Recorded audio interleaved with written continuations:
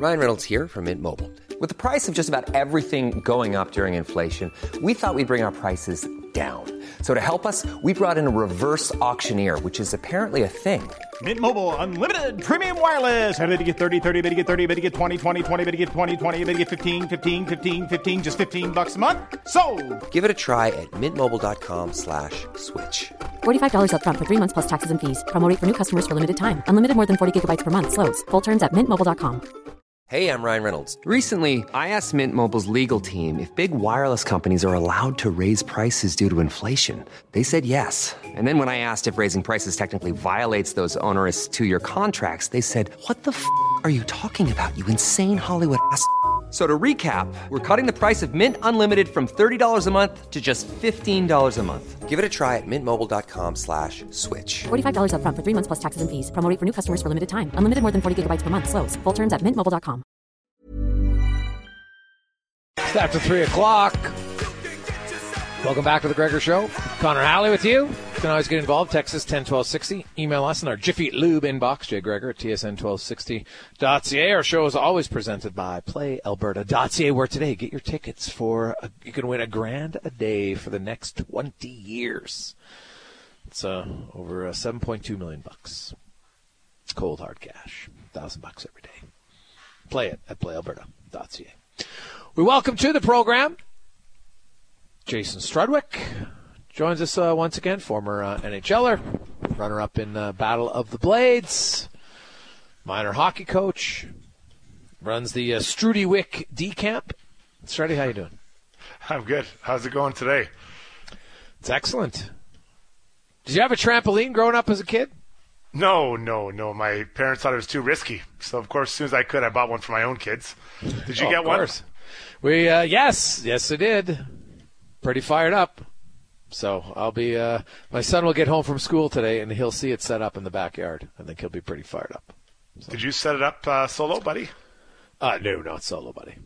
No. But I will say this one, because it's a springless, although you call it springless, but compared to the one I set up at my buddy Dan's house, I want to say, 15 or 20 years ago.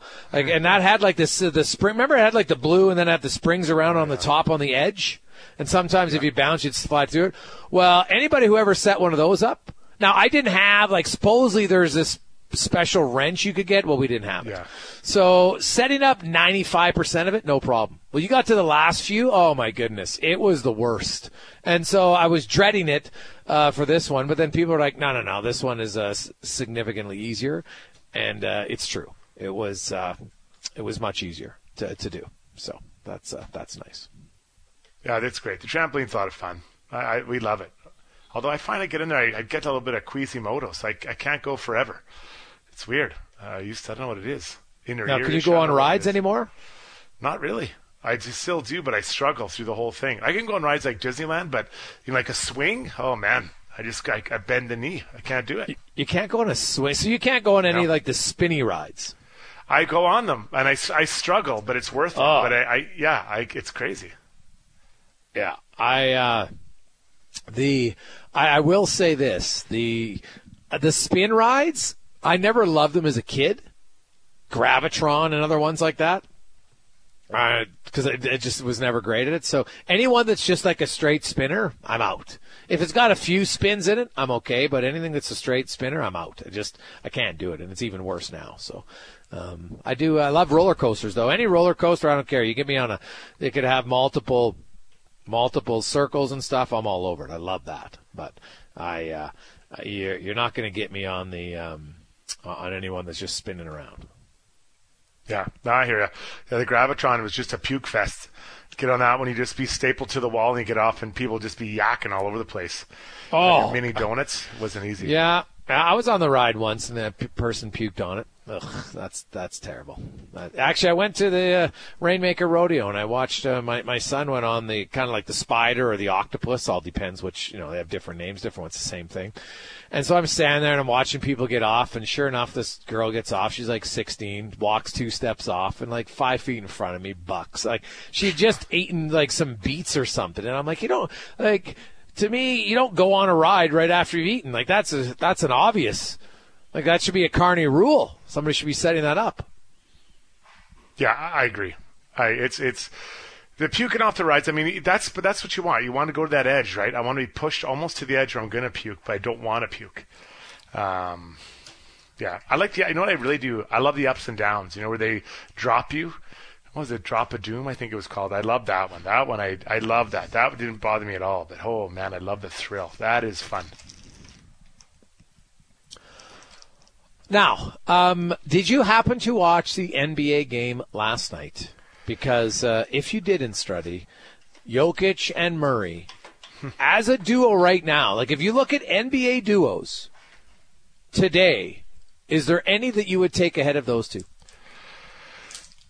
Well, I did watch the game. Duos I'd have today, I don't think I would because, they're so complementary to each other, right? They're so different. It's not two similar type players. As far as size, they're both very skilled, and obviously they can both distribute the ball, and Jokic is just crazy at the rebounds. But, yeah, I mean, Booker and the Grim Slim Shady, maybe in Phoenix, would that be... Nope, the closest thing you'd take? Nah, they're Kevin Durant's age, there's no chance I'm doing that. But who's closer than those two? Like, is there someone closer? I don't think there is. That's my point. Like, I don't like Steph Curry and Klay Thompson. If they were healthy, let's say, because they're not that old. Even then, I'm not sure. I don't think I would. Like, very different, right? You got two shooting guards. It's just you've got Murray that can hit a lot of shots, and then you've got Jokic who can hit shots. If you want to pound it inside, because they barely took in today's game. They barely took any 3-pointers last night. They just pounded the ball inside and crushed them. Yeah, they love that. How many times do you see them take like a 6-foot jumper? That's a pretty rare thing to see. But I think that's right. Like, what makes them so unique is that they are unique from each other. They're not both similar, and they can beat you in either way. I mean, Jokic, I did not realize, and I watched him somewhat during the year, but I didn't realize how physical he is. That guy's elbows he's driving the paint hard. Like, he's really hard to handle, and you can see Bam or Kevin Love or whoever's guarding him. It's a lot of man to guard, and then if you do kind of shut him down, he finds someone else to pass the ball to. So he's so physical, and I don't like, and this isn't disrespecting the guys you mentioned in Golden State, but those two guys aren't that at all. Like, they're not looking for that kind of contact. Even Slim Shady there in Phoenix, he's not as physical a player as him. Booker isn't. LeBron's not like that anymore because you could say LeBron and Davis there, but they're both they're not the same players they used to be, and obviously LeBron's quite a bit older. So I'm trying to think who was with Joel Embiid. It's I guess Harden. I wouldn't take I mean, that's somewhat of the difference between those two guys, but I would still take Jokic and Murray over those two guys. Boston, I'm not sure I'd go anywhere there. Yeah, I'm trying to look around the top teams. I don't know if there is anyone. But even historically, like I couldn't believe last night that was the first triple-double by teammates in the history of the NBA Finals. And I know it's a pretty small, there was only 5 or 4 to 7 games every year, but you would have thought someone would have got that. Some of the duels you look back at, Shaq and Kobe or Jordan and Pippen, Stockton Malone, right? Those are all pretty good duos. Yeah, well, obviously Pip and Jordan. I think some people in Boston would say, "Hey, wait a second, we had a few. McHale and Bird were pretty good as well." But in today's game right now, man, like Jokic and Murray, and they're under contract for a few years. Like, this could be the start of the next dominant team in the NBA. Like, that doesn't mean they're going to win every year. Golden State never won every year. They're very close, but man, they're fun to watch. And Miami played a great game in Game 2. It was almost like a perfect game for them. I think that's the only way they can win, and I think it's too hard to ask teams to play a perfect game every game. It's going to be tough, but they've got the right coaching staff there, right? That guy's been Spoelstra's been around a long time, and they got the one game. So, and it wasn't like last time it was a blowout, right? It was 10, 11 points, something like that. 15. So if they can find a way to kind of get that again, have another good game, and Jimmy Butler, I don't count him out. He's just like an alley cat, that guy.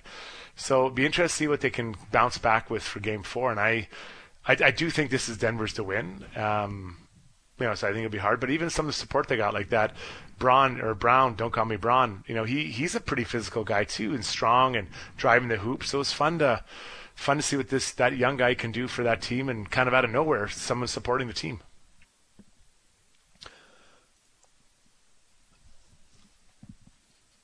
Now, the record, Struddy, wasn't I don't think it was the first I think it's the first teammates with 30-point triple-doubles, right? There's been triple-doubles, but never 30-point triple-doubles. And also, Jokic is the first player ever in the finals to go 30, 20, and 10. 32 points, 21 boards, 10 assists. Yeah, that's crazy. He's just amazing player to watch. And he's so smart. Not the most athletic guy out there, but my God, is he a good player. Do you foresee what changes do the Panthers have to make tonight to win?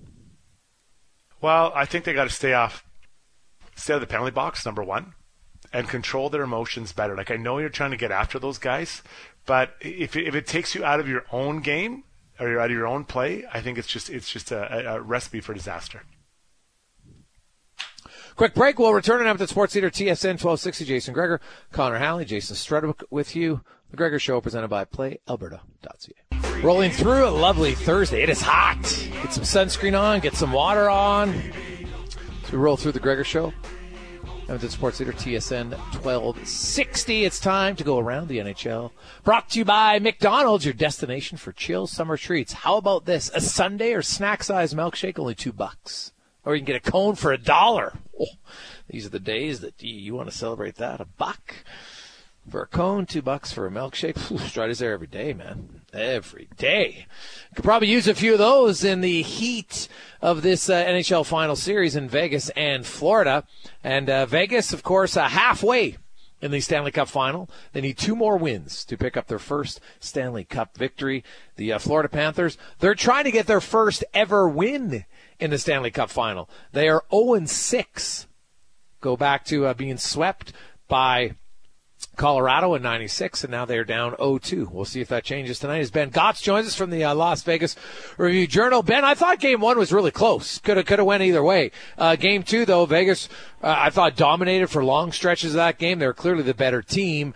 The players are saying everything right. We know that Florida, this is a must-win situation, let's be honest. I know if they lose, they're not official, but they lose tonight, they're out. So they got to win. You know they're going to come hard, but do you see any specific matchup that you feel Bruce Cassidy will try to get on the road tonight?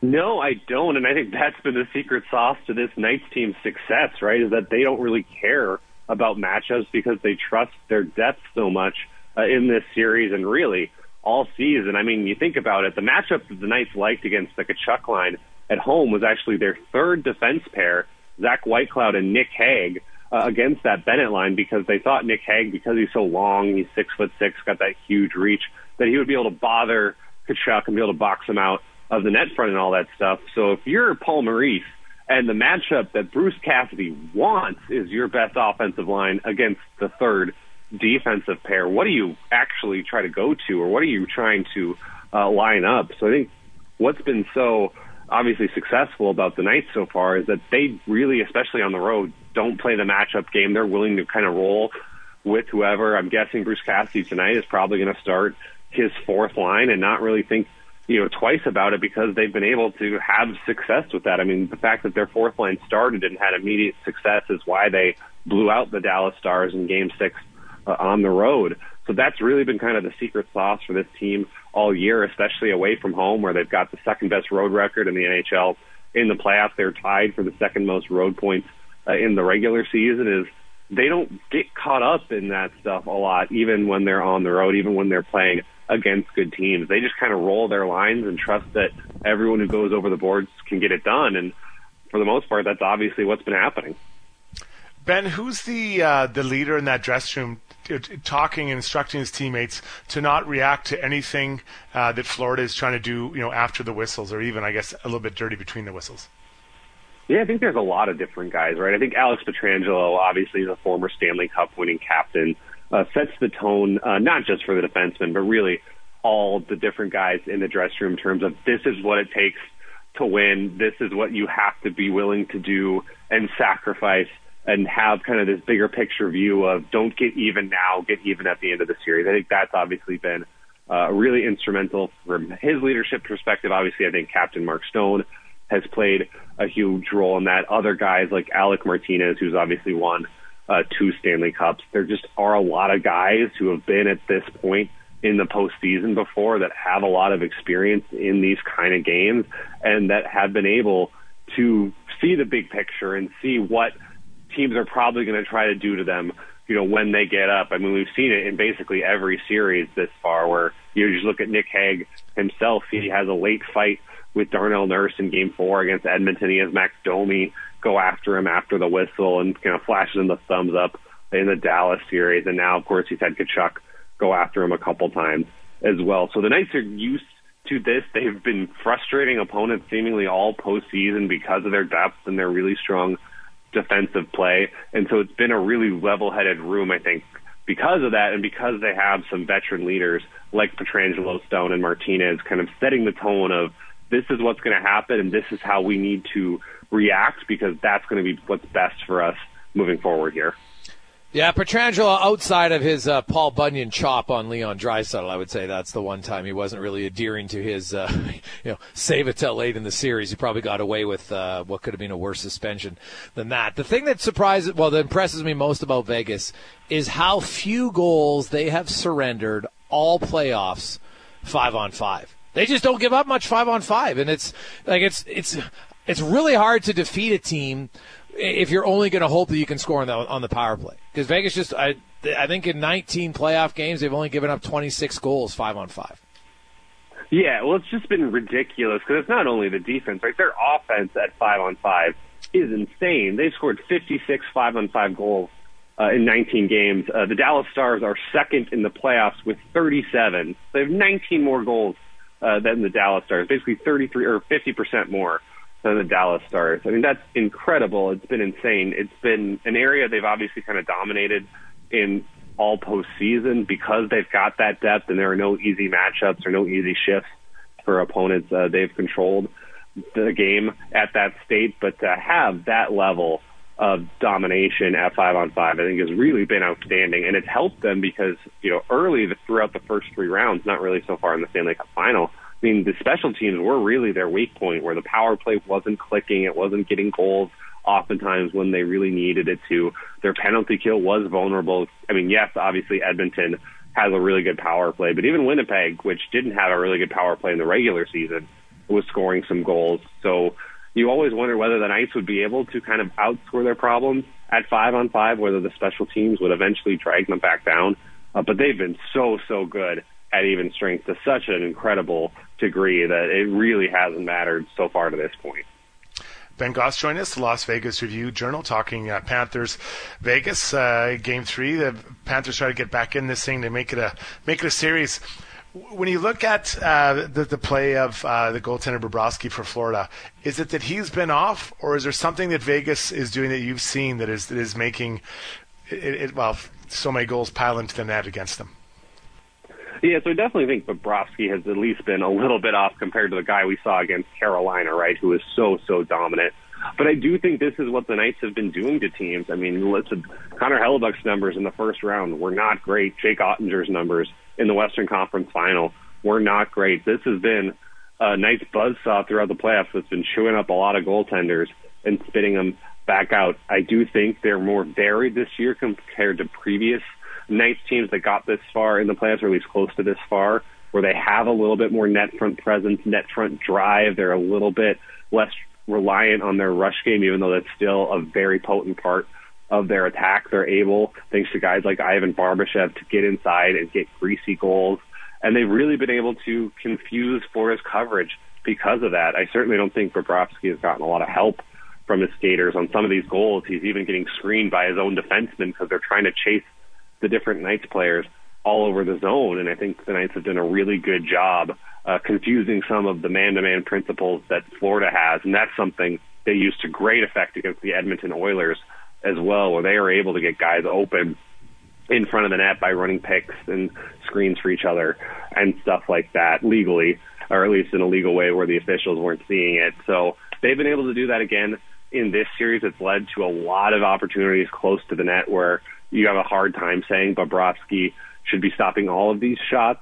Now, there's a couple that I think he would like to have back as well, and the Panthers are really going to need him to find his A game moving forward here, because otherwise it's probably going to get pretty late early in this series for them. Oh, yeah. Florida to win 4 or 5 to me seems like almost impossible, to be honest. Vegas is good. They got depth for sure, but they got depth, but they also have your best players have to be your best players. And Jonathan Marchessault now has, 12 goals, I think, in his last 12 games in the postseason. Jack Eichel's producing. Barbashev, that Howden line has woken up. They've scored some big goals for them. And, they get contributions down the lineup. But when you look at the Conn Smythe and you look at Marchessault and Eichel, I think it's pretty even depending on what you're going to value on the two guys. Either one, I think, are deserving for Vegas if they win. Yeah, it's so close right now, right? Because on the one hand, you had Eichel, who I think was the front runner for most of this postseason, and he's been so good in terms of setting up a lot of stuff. He's getting an assist in a lot of these Marchessault goals. And he's got, the 22 points, leading scorer so far for the Knights. Also been really impressive defensively, which is something that teammates and, of course, Bruce Cassidy continue to harp on, how good of a 200-foot player he has been in this postseason, using his size, length, and reach in order to disrupt plays on the back check as well. But the one kind of nitpick on Eichel's game right now is that he is in a 9-game goal drought, which seems insane given that the Knights in that time have won the Western Conference Final, gone up 2-0 in the Stanley Cup Final. But it's been a while since he scored a goal. And in the meantime, his line mate, Jonathan Marchessault, a guy who's obviously been with this franchise since the beginning because he got picked up from the Florida Panthers, cannot stop scoring. As you said, I think 12 goals in his last 12 games. He scored a goal in 6 of his last 7. He's got twice the number of goals that Eichel does this postseason, and is only 1 point behind him overall. So it really does feel like Marchessault is making a late push here, that he might, if you were to make me pick right now, I would say Marchessault might be a hair or two ahead, but it really feels like it's going to go back and forth potentially these next couple games, and that's going to be an interesting one to watch because they've both been so good. They're obviously playing on the same line, and they've just been eating offensively for most of the last little bit here. They wanted a number one centerman. They go out and they take Jack Eichel with the neck injury and all that uncertainty. How much credit has to be given just for that move specifically to their general manager and the rest of the management staff? No, I think a lot, because I think, I talked about it earlier. The Knights, when they weren't able to get back to this point of the season, it was because of their offense. It dried up in the bubble in 2020 against Dallas. It dried up the next year, 2021, against Montreal, where they couldn't score against Anton Khudobin or Carey Price. And when I asked Mark Stone a couple days ago about what he thought the difference in this year's team was, the first guy he mentioned was Jack, that his addition has just given them another kind of game breaker up the middle, and then it's helped set up their depth because now, center ice used to be a weak spot for this team, or at least the spot that you would kind of nitpick the most. Now they might have one of the best 1 through 4 center quartets in the NHL in terms of going down between Eichel, William Karlsson, Chandler Stevenson, and then Nicholas Waugh. It's turned that from, an iffy part into a strength, and that's all because Eichel has given them that true number one guy up the middle and kind of slotted everyone else down a peg where they can really be successful. And I think, his creativity, his ability to transport the puck, his ability to hold on to it in the offensive zone and wait for his teammates to get open has just unlocked so much for this group, and obviously that's being put on display night in and night out in the postseason. So, the leap of faith that the Knights took that, he was going to come back, healthy from the neck surgery that he had that had never been performed on an NHL player before, it's paying off for them in spades, and they definitely do deserve credit for being willing to take that risk on Eichel and trust that he, was looking out for the best intentions for his body, and he definitely obviously looks pretty good out there right now. Great stuff, Ben. Enjoy Game 3 tonight. Appreciate your time. No problem. Thanks for having me. That is Ben Gotz from Vegas, and the text lines are fired up. Gregor, thankfully you pointed out Pietrangelo. How can guys say that Pietrangelo is the leader for their team and whatnot? Well, sometimes maybe he would say, hey, do as I say, not as I do. But, Pietrangelo lost his marbles. I don't think there's any debate on that. So he lost his marbles on one play. Did he do it repeatedly?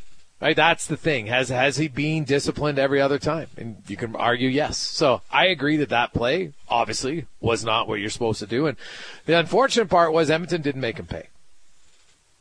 Right, they didn't make him pay. Yeah. Yeah, and that's fair. And I think, and I don't mean by getting back. I'm saying by not winning Game 5. Mm. Yeah, no, for sure. And I think when you look at it, Greg, that like he's taken, that this series, I think this series and this series against the Oilers are the two I saw him take a ton of hits, and everyone's got a breaking point. And I know that it's odd. You're saying, well, this guy is one of the leaders in that room. Well, he is, right? And he probably said, hey guys, like I made a mistake, but you just snap after, you just keep getting pounded. To keep your patience is really difficult. So I think he'd like to have that one back. Luckily, it didn't hurt his team in their quest to what looks like a Stanley Cup victory. Yeah, and Vegas 58 goals at 5-on-5. That is the NHL record in the salary cap era is 60, set by LA and Boston, and they each played 26 and 25 games. Vegas has played 19. They're going to, so they have at least 2 more games left. You would think they're going to break that record and set a new mark. Offensively, they've been absolutely killing it so far this season. When we come back, Colin Livingston joins us, Edmonton Sports Leader, TSN 1260. 3:48, Edmonton Sports Leader, TSN 1260. Gregor Strudwick, Connor Halley. With you as we get to the racing report, brought to you by Can Torque. They got lots to clean up right now. Discontinued pneumatic torque wrenches, flange spreaders, alignment tools, and more. Savings of 20 to 40% off all new items. Check them out at cantorque.com as Colin Livingston joins us once again. And man, there is lots to discuss in the racing world, which is exciting time. So I guess, Colin, I want to start first of all with the carnage of Indy. Jeez, it was just there was crashes and places. I wanted lots of contact. Give me your thoughts on Patricio O'Ward and what you thought of his weekend. I think O'Ward needs to get dragged behind the garage and get the living tar beat out of him. Boy, he's become a real arrogant SOB. He made a lot of really questionable comments after Indy, like after the 500, saying, I don't care what he said. The facts are he tried to make a real late pass. It was never going to work the way he was trying coming from that far back, and, ended up taking himself out, and made the comment after the race that next time he was going to take out Ericsson with him or whoever would have been around.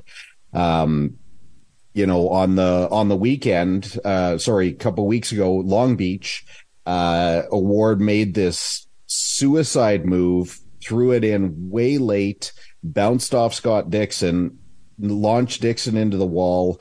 The only reason that he was able to make that pass was because Dixon was there. Ended Dixon's day. He managed to carry on for a bit before having some mechanical issues.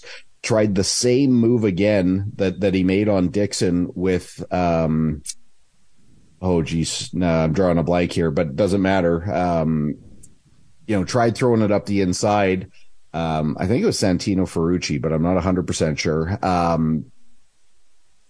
They saw the move coming, backed out of it. O'Ward just carried way too much speed. He was counting on that car to be there to bounce off of, and fenced it. And for Struds, who seems to ask about some of my terms, fencing it is where you drive the car into the wall when you crash yourself out because you hit the fence. So we just call it fencing. Ended his day, and then, he still goes on TV and complains about how the other drivers are at fault. I don't know if that's a side effect of being part of that McLaren program, if that's kind of a side effect from Zach Brown, or if this kid just really is starting to think that he's untouchable within the series. But that kind of stuff seemed to go on quite a bit during the race. There was a lot of, as you said, Gregor, there was a ton of contact.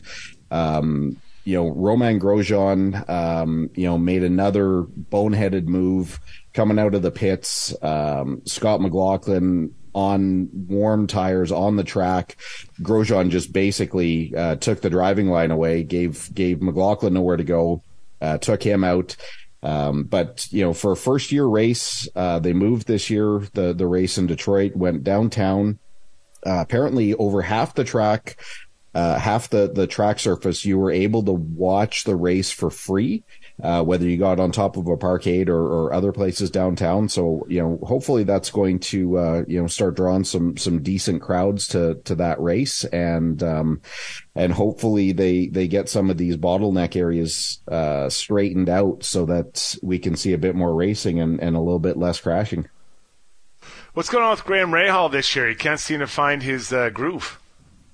Yeah, man, I don't know. I mean, their team seems to be struggling, and I think right now he's really low on confidence. They didn't qualify for the 500. He got in when Stephen Wilson was hurt. And then under caution, made a mistake and took himself out of the race. So, they're at the bottom of the barrel right now. And hopefully, I mean, Graham's a really good dude, and that team is been, very successful for a long time. Hopefully they can find out where the miscommunication is or where the weaknesses are and start to rebuild. Colin Livingston joins us, Edmonton Sports Leader, TSN 1260. A few other things about this, but, Alex Palou and Paolo, and Will Power, they've dominated, but in the end, Paolo gets the edge. When you look at it, there's lots of passes on this one. I think you listed it as 189. Now, is there always that many, or is that even high for Indy? No, this is, on a road course, like Detroit, this is high, like for a street course, the number one is generally, Long Beach. So this, to see 189 passes and 142. So 142 of those were for position. And it took me a while to figure out what a pass would be when you're passing, but it's not for position, but they count when cars are driving around other cars that are maybe a lap down, you're still passing them, but you don't change your position after that. But very, very busy, very lots going on. But there was a lot of driving that was just so bad. Stingray Robb, coolest name in racing right now, but he was racing. He was down laps. He was. You can kind of race the leader to fight to stay on the lead lap, but once you're down a lap, fighting people around you just makes no sense. You're not racing them. You're just really ruining their day because you're not quick. And he was driving people so hard. As a rookie, that is definitely not the way to gain respect out there. But they've got an off week this weekend, and then back to a traditional road course at Road America here next weekend. Let's shift gears and go back to go over to F1. When you look at the situation in F1, what is going on with Perez? He made fourth, but is he improving constantly as you see him go through the year? Man, he's really struggling. He didn't get into Q3, which in the car that is by far and away the fastest, he really had issues in Spain on the weekend. Couldn't seem to get it going until they got into race trim. George Russell didn't make it. Leclerc didn't get out of Q1. So there was a lot of the top guys, the top dogs, really, really struggling. And it's not coincidental that they're basically the number two guys on the team, although, Leclerc is probably their prime driver at Ferrari. But, Perez was able to get back up to fourth, but he got beat by the Mercedes. And George Russell has the distinction of being the only driver this year that finished ahead of a Red Bull that started behind a Red Bull. So he actually, now Mercedes is showing a bit more pace. They probably moved to, at least in those conditions on the weekend, they were the second fastest car for sure. But it seems like they're finally, moving the needle a little bit over at Mercedes. Yeah, and you wonder, like this season's, as far as if you're looking to win this year, I think it's pretty much over. It's just more so you want to compete and get better, and so that was nice for them. It's a weekend off, but then it's the Canadian Grand Prix, so it comes up to Canada. I was there last year. I thoroughly enjoyed it. Was quite impressed by the whole thing. I like the track layout. I think it's definitely got some decent areas to pass. You look at it, and, do you think Mercedes, 24 seconds still, though? What's a realistic goal? Could they be to 15 seconds? Or is that even too much to think that you'll be able to improve on in 2 weeks' time? Well, it's not so much about the gap like that, because every track's different. I paid quite a bit of attention during the race on Sunday, and at lap 18, Hamilton was 8 seconds behind Verstappen. And he was, when he had just got around Carlos Sainz, he was, at that point, they were running about a second a lap behind Verstappen. Once Lewis got clear, the gap really started, not coming down, but it really started to level out. That it seems like right now the Red Bull, at least in those conditions, the Red Bull was running about 0.3 of a second faster than what the Mercedes was.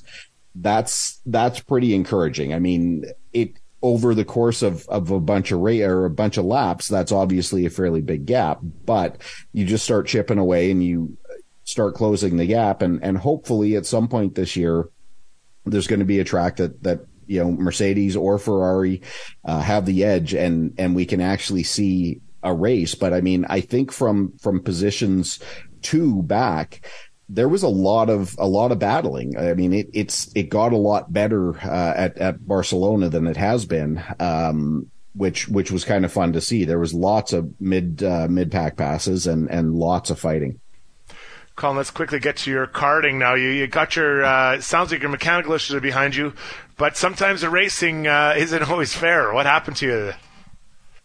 Well, it started 2 weeks ago, and I just threw this up on Twitter, but had made some fairly good contact in our last race 2 weeks ago. Did some damage to the kart, bent the chassis a little bit, and man, that set a course of events off. I mean, I've probably done 15 hours of driving just to pick up parts, to drop my kart off, to pick it up. We've done hours of setup stuff and, on and on, to the point that, my kart was so bad last night. I did, I think, 3 qualifying laps over 2 sessions. The kart was okay, but it just didn't feel right. We tried to figure out what the problem was. And it was so bad that I sat out the first race because I didn't want to be on the track if I didn't know what the kart was doing. Managed to kind of chip away. We kind of did a duct tape and bubble gum repair on the thing, and managed to avoid a lot of the nonsense. In Heat 2, in the second video that I put up, there was just a parking lot when I got to turn 2. And while I would normally have shot the gap and tried to pass as many cars that were stopped as possible, I still didn't know what my kart was going to do. So I literally stopped, waved everyone by because I wanted to get a bit of time to feel the thing out. But by the end of the night, it still wasn't feeling great, but it was quick enough that I managed to lock up the fastest lap in my category and finish first on the night. I mean, it wasn't pretty, but it worked. Sounds like you might got to get a little Ricky Bobby in you, buddy. If you're not first, you're last. So chop out there. Hit the gap, as you say. All right. You're welcome to come out and show me how anytime you like. It's a lot easier from the outside when I don't have to fix the car, because I think that's the thing. Like, it's obviously a little bit different when you're working in F1 and IndyCar, right? You got mechanic, they fix everything. It's not a big deal, but a lot of other levels, you don't want to be the risk taker all the time, because then you end up on the sidelines and missing out or spending way too much money to try to fix it. Colin, we will chat with you next week. I'm looking forward to a little NASCAR and Indy talk, and of course setting up F1 in Canada next Thursday. Yeah, sounds good. It's Colin Livingston in the Racing Report, brought to you by Can Torque. Let's get to the Con Man and a Sports Center update, brought to you by BIE Engineering, specialized in all your residential, commercial, and industrial structural engineering needs. Go to BIEENG.com.